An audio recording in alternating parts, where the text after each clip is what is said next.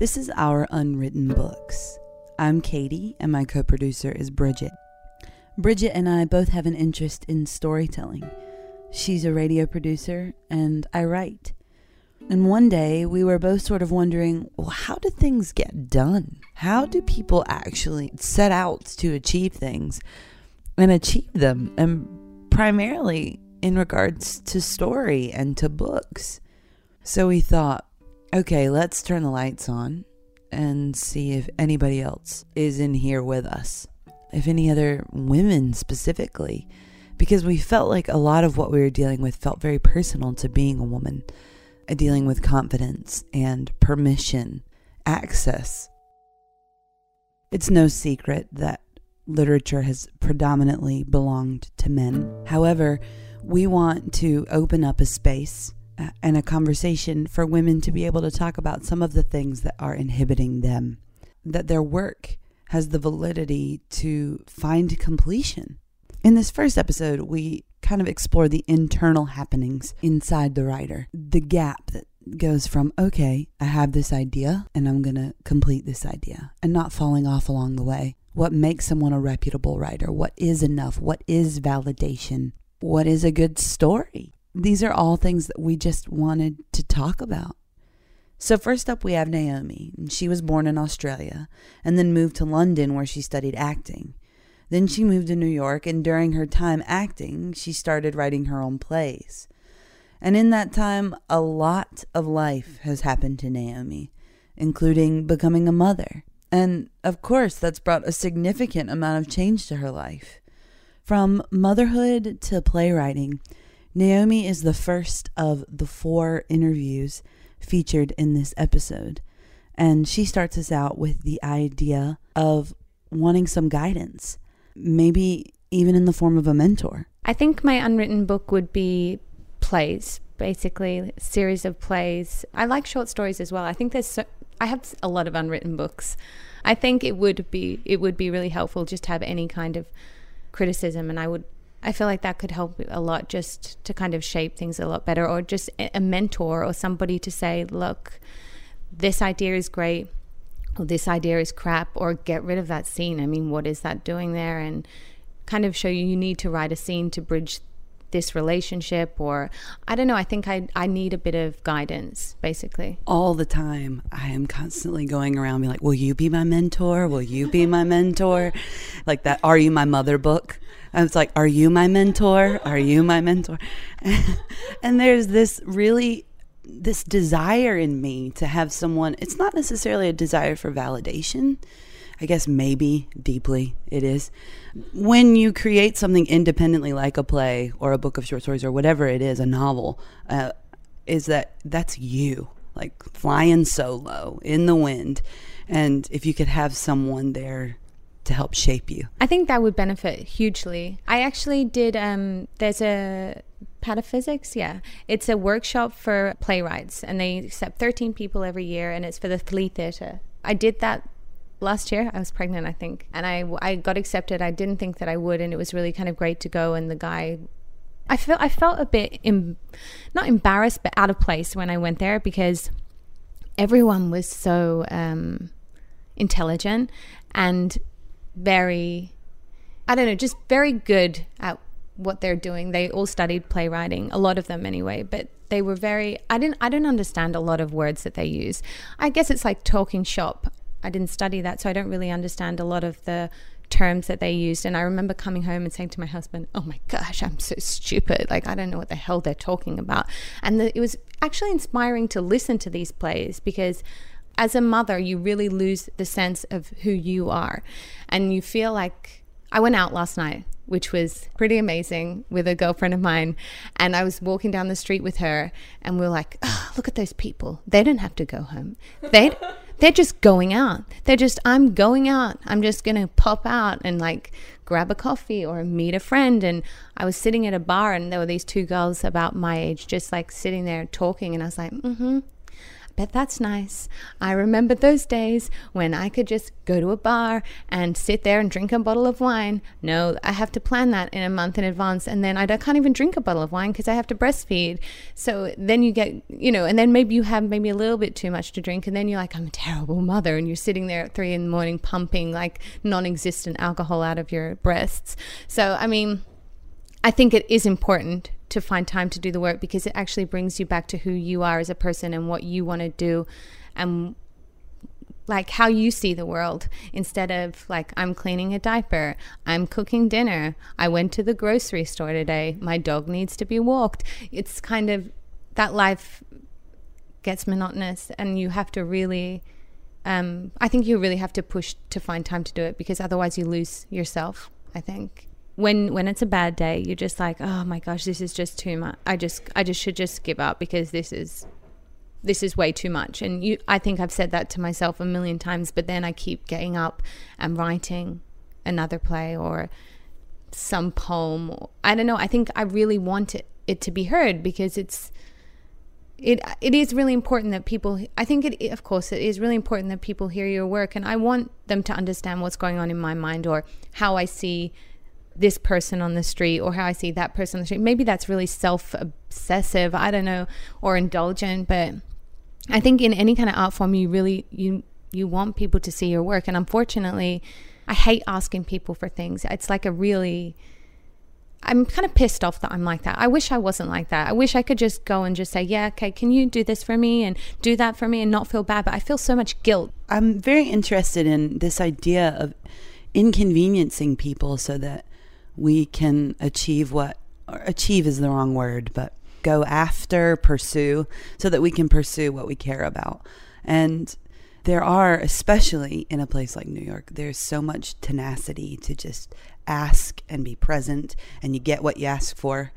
But then there is this innate feeling of, oh no, I wouldn't want to bother you or inconvenience you in any way, so that, because what if my idea fails, or what if we get to the end of it and it's just a silly blog, instead of expecting people to want to participate and be available for you and your work. Like, what is that fear of inconveniencing other people?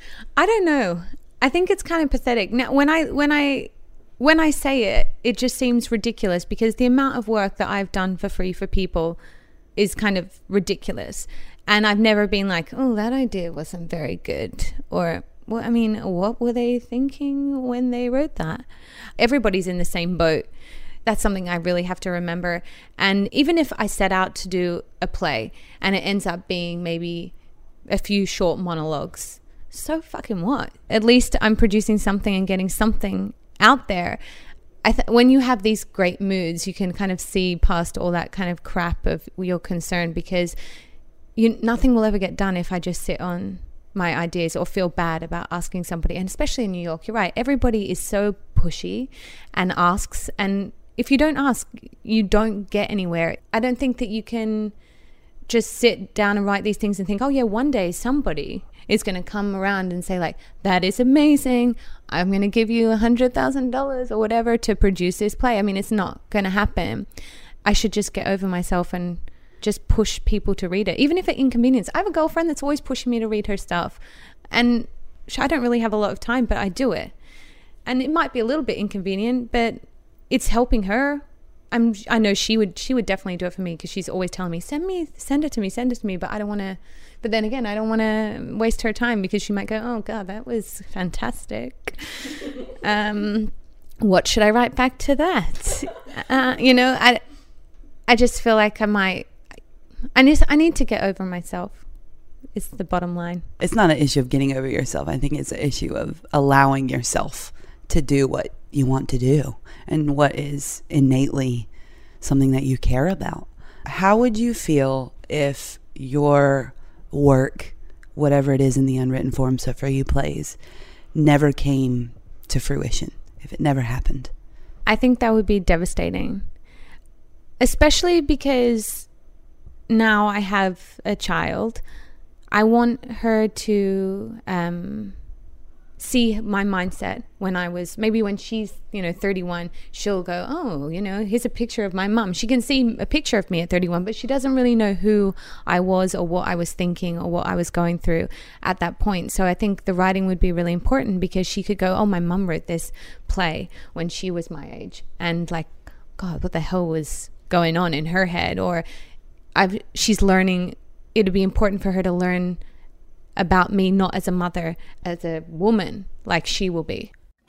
Joining in next is Nat, and she lives in North Carolina, where she works as a middle school creative writing teacher. So we had the chance to chat with her via Skype. And during that conversation, we found out Nat is a wonderful poet and is also a visual artist as well. But for her, it's about everyone around her saying, oh no, you can absolutely be a writer. You are a writer. You could get published anywhere that you want. But where are the places, and how does Nat want to be published? And what would be good enough? And is the work ever going to be good enough? And about letting go. My name's Nat. I'm a 26-year-old middle school creative writing and English teacher living in Durham, North Carolina. My interest in writing is mostly prose poetry in the style of memoir and nonfiction in general. So would you identify as a writer, or more as a teacher who writes? I'm pretty open in telling people that I write a lot, but I think of myself more as a writer with like a lowercase w, in the same sense that somebody who's a home cook doesn't call themselves a chef. You can be really good in the kitchen, and you can understand flavor profiles, and you can make beautiful things in your home to share with people, but it doesn't make you a chef. So that's sort of where I am, but I'm definitely a writer. Obviously, you're creating a huge amount of work all year long, a year's worth of work alongside your students, because you're giving them examples. You're also diving into it yourself, but then you're keeping it for the classroom. What would it take for you to feel like you had the ability to submit it to wherever you'd like? That's a question that I've been asked a lot, especially because I have a close friend that works for a really successful literary magazine, a well-read literary magazine, and she's always asking me to submit things, and there's always something that stops me. And so I can sit here all day and say, oh, if I could just submit something and get it published, put it in print, I'd be a writer. But it's hard for me to articulate what keeps me from taking that plunge, other than to say that I'm just scared. I'm scared of that rejection, which is so hypocritical, because I preach to my kids. I tell my kids all the time, it's not rejection, it's criticism, it's a learning opportunity. You use all these positive, fluffy things, but it's still rejection at the end of the day. Something's getting pushed back at you, and that's scary. How do your students tend to respond to quote-unquote rejection? Oh, not well. Not well at all. I think, especially middle school students, literal, they're so black and white about everything. So if you give them back a paper that has any kind of critique on it, they don't look at what you identified as successful. They only focus on the things that are negative. And they sort of adopt that as part of their identity. They tack it on. They wear it. They wear rejection and wrongfulness. How does it make you feel when you know how people see your work and what could be done with your work based off of how you're perceiving your work? Oh, sometimes I just think that they like me so much. It sounds sort of conceited, but they like me so much, my personality, that they see my work for better than it really is. And because we're all our own worst critics, and so when they hear something or read something or see something and they gawk at it and say how great it is, I take it with a grain of salt, and I say, well, they're supposed to say that, or they don't, they don't know because they're not writers, or they don't know because they're not artists. I don't know. I talk myself out of. They're not the big W writer, right? They're people that are supposed to affirm you and support you. So then what would what type of situation or social group or readership would you be interested in that would be, oh, they're not just liking this because they care about me? I think they'd have to be perfect strangers. Perfect strangers that have some sort of credibility in that realm of creativity. No, absolutely. I think there is a certain level of established writers that say thumbs up, or readers even that say thumbs up or thumbs down, your work is good or it's not. Thus, like literary journals that we're trying to get published in, they're the ones that affirm us as writers. And if we're not in there, or we're not in the certain MFA program or the certain group, then therefore our work is not good enough. I performed a slam poem last year in front of a room full of like 300 eighth graders. And I got a standing ovation. And it felt great. You know, I was like, hey, I wrote a slam poem and I performed it. And I got a standing ovation and I was on this high. And then on my way down from this experience, all I kept thinking was, yeah, but they're eighth graders. What do they know? You know, they would have given anything a standing ovation. I mean, it's just the inner middle schooler that lives within all of us comes out, and you just, you know, you start picking yourself apart. I don't know what it would take for someone to make me think that my stuff was good. Really. But I guess also, too, you only want to put stuff out or your work out that feels like it's the one. It's the great thing. It is the encompassing idea of what you've been striving towards for your life, in your practice, whatever. But then how can you get to that point unless you're producing a bunch of work to begin with? Yeah, and it's kind of like that idea. I mean, I'm in my mid-20s.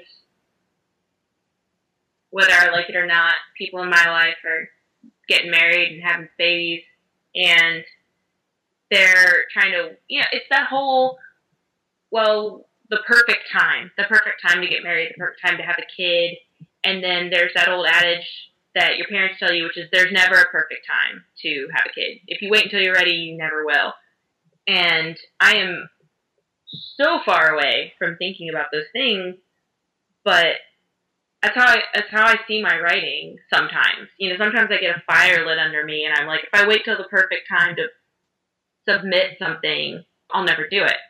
Because I'll never be so content or so happy or so elated with a piece of work that I would be willing to put it under fire. That'll never happen. I'll never be a writer with a capital W if I wait to do that.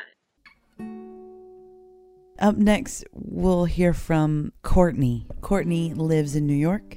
She has an MFA and has been published several times, both for her personal essays and her book reviews. She does a lot in the community to help other writers in their own endeavors. She's working on a memoir, and she has a lot of key things to say about permission. I write nonfiction, so I write book reviews and personal essays. And for the last 3.5 years, I've been working on a memoir called Teaching and Drinking, which is a memoir about when I was teaching special ed in the South Bronx at the age of 22 while bottoming out as a young alcoholic. I mean, obviously your story is one that probably happens more often than we talk about, specifically with young people that are jumping into the educational profession.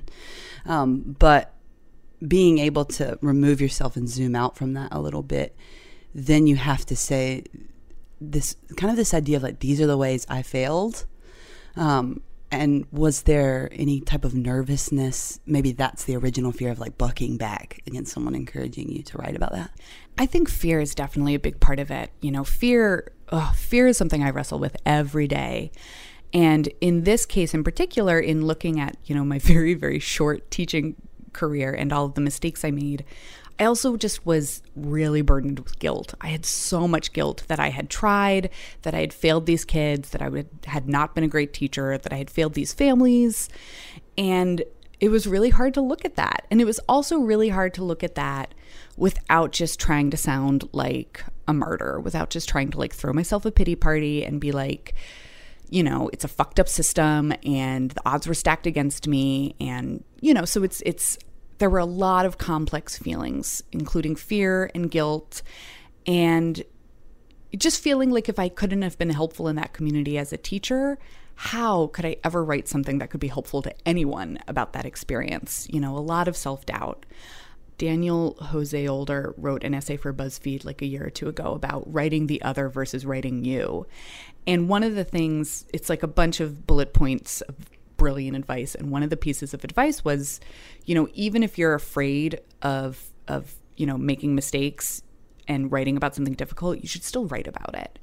And I think that's where it had to change, where I was like, what if I wrote a memoir about a young white teacher who failed, who didn't persevere, who didn't, you know, become the freedom writers, or, you know, and there's like another popular teaching memoir about a man who worked 2 extra jobs so he could like teach his children Shakespeare and take them to London. And I was like, what about just like the mediocre teachers? Like, what about the everyday teachers? And what about the teachers who fail? And if I illuminated those mistakes in a story, could other people learn from them? You know, one of the quotes I have above my desk is a Mary Carr quote, who's kind of reinterpreting Dorothy Parker. And it says, I hate not writing. I hate writing, but I am wildly crazy about having written, or something like that. I'm paraphrasing. And that's kind of my relationship to writing, where it's like, if I'm not doing it, I'm beating myself up about doing it. If I am writing, sometimes it's going well, but a lot of the times it's probably not. But once I have written something, and especially once that thing gets out into the world, it really, you know, it's like, that's it for me. You know, it's like, it's like I almost can't articulate that feeling. And in terms of giving myself permission to be a writer, that is something I struggle with so much. And I think what has helped me is hearing specifically other women writers, hearing other women writers claim writing as their thing, and tell their stories. And it's amazing. It's like there have been books in my life where I did not think it would be possible to write about a subject or a life until I read it. And one of those books is Michelle T's memoir, Valencia, which came out in, I think, the year 2000. And, you know, she was like this young punk rock dyke in San Francisco writing this memoir about her life, about like fucking up and drinking a lot and, you know, like having lovers and getting heartbroken and being like relentlessly queer. And I read that book when I was 18, and it was the first time I realized that like you could be a dyke and write a memoir. Like that had not occurred to me before then. And I had come out in high school, you know, I had read some other, you know, queer books that meant so much to me. But that was a book where I was like, oh, you can take your big, messy queer life and write a really passionate story about it, and it will have a place in the world, you know? And so that's like one of those key moments of permission for me. There's been the kind of larger moments of permission that I can write queer stories. I can write about my own life, that even though my own experiences might seem trite or small or not interesting, if I spend enough time trying to tell the best story, I eventually can tell a story that might be of service to the world. We end this first episode in a conversation with Laura. She's Australian, but lives in Edinburgh, where she's done an extensive amount of study.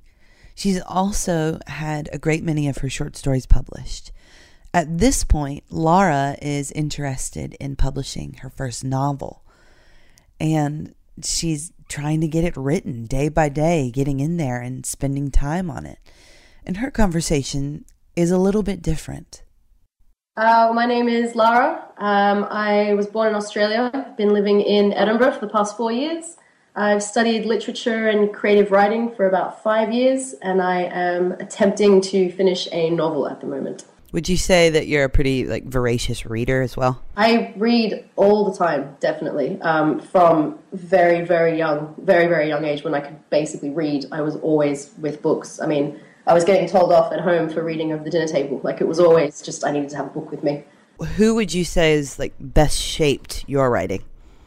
Yeah, I think in terms of authors, there's definitely would be Annie Proulx. I think she did the most because she had, especially reading the shipping news, she had these just insane characters and these really unusual names, and she pushed things in her stories so far, and I realized that you can really get away with a lot And those ridiculous things that you come up with aren't actually ridiculous when you write about them. They become real. And she was a big part of me kind of putting together stories and having these unusual characters and these, completely outlandish circumstances happening. As far as all of the education that you've received with your undergraduate and your master's degree in this particular field, was there ever a moment during that time where you felt like you were just going to like toss it in? Like, what am I doing, thinking I'm a writer? Or has it always been totally clear to you? It's always been clear this is what I wanted to do. And I never considered quitting. I mean, I think I was always probably overly confident in myself, even when I probably shouldn't have been. So looking back on some of my work, I can see that I was very, very, raw, and, I was a very green writer, and I think I was trying really hard and the passion was there, but I didn't have the ability I probably thought I did at the time. Whereas looking at my work now, or even my work a year, 2 years ago, I think I can see the development and I can see how much better it's gotten. So my confidence has always done me, I think, a favor, because it always kept me going. And I thought, no, I can do this. Like, there's no way that I'm going to do all this work and I'm going to spend all this time and just walk away from it. And I'm happy. I'm happy when I'm writing. I'm happy when I'm thinking about things. I'm happy when I'm reading. It's the thing that's made me happiest in my life. How would you feel if you didn't publish this book? I don't know at what point I would stop trying to publish it. I'm not sure. I've really never seriously considered it won't happen, which isn't really, me being big-headed. It's more just being determined. And I think if you spend too much time thinking, well, if it doesn't get published, what am I going to do then? What am I going to write then? I think you can kind of invite you invite quitting on yourself, I think, almost. You almost say, well, if it doesn't happen, then I'll do this instead. But if you just don't consider that, if you just think, no, this is going to happen, I think it might serve me better in the future. I can't think about this not getting published, because if this doesn't, then there's a good chance nothing will. And then what have I done all this for? So you just can't invite excuse in at all?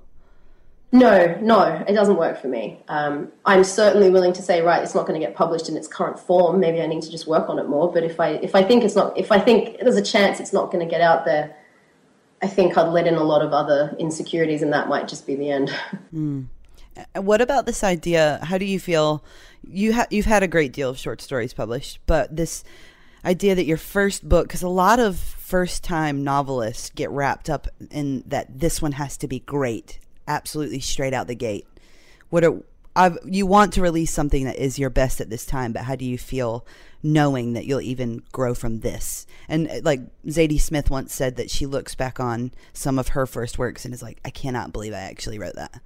Like the first couple pages of White Teeth, she said, I can't believe I wrote those pages. How do you feel about that? I remember her saying that. I completely agree with her. I think if you write your best book, your first book is your best book, and you never write anything better, I think that's a real shame, because writers we're really, really lucky in that writers are never their best. We are never at our best because we are always changing. One life experience could completely, redevelop your writing style. I think you are never, ever writing your best work, which can be, to some, I think, exhausting and, what's the point? But to me, it's great because I can write this book, and the second one, maybe it will just blow over and out of the water. If my first one didn't, that's fine. You're never your best, and you're never not growing. I love that aspect about writing. It's kind of unique in that kind of way. I think if your commitment isn't quite there, you just need to think about what you want to get out of it. So if people want to be published but they don't have the confidence, then I think they probably need to spend more time with their work. And I would definitely recommend workshops to everybody. And I mean, just even going into you can join workshops at libraries, you can go into kind of community groups. I mean, workshops, just even if people tear your work to shreds, a good workshop will also tell you how to put it back together again better. So they've been the most helpful for me, but no one else is going to give you the confidence that you need to completely finish a book. Like that has to come from you. If you rely on other people to tell you how great you are, you'll just fall flat on your face, because there is a moment when it just has to be you saying to yourself, I can do this, this is good. So if you don't have that confidence, it's something you can actually, I think, work on, and you can get it. But you need to want that, and you need to be able to be really harsh with yourself sometimes. And a lot of people struggle with that. You need to be able to say, this isn't good enough. This isn't going to work. And the classic kill your darlings, get rid of the stuff that's not working, and it sucks, but you actually do get used to it. Thanks for listening to this first episode of Our Unwritten Books. Bridget and I are really excited about some of the conversations that are happening, and we've already got our next episode in the mix. So if you happen to have an unwritten book or know of someone who would be great for the project, we're interested in expanding the conversation, in hearing a variety of voices and a variety of experiences. So check out our website at ourunwrittenbooks.org, find us on social media, or send us an email at ourunwrittenbooks@gmail.com. We'd like to thank each one of the women who were guests on today's show: Naomi, Nat, Courtney, and Laura. Thanks to each one of them for starting the conversation for us and for being able to go in there and explore some of the sticky, strange feelings about taking ownership of being a writer. We hope that you'll keep listening in as we carry on with this project. And in the meantime, keep writing.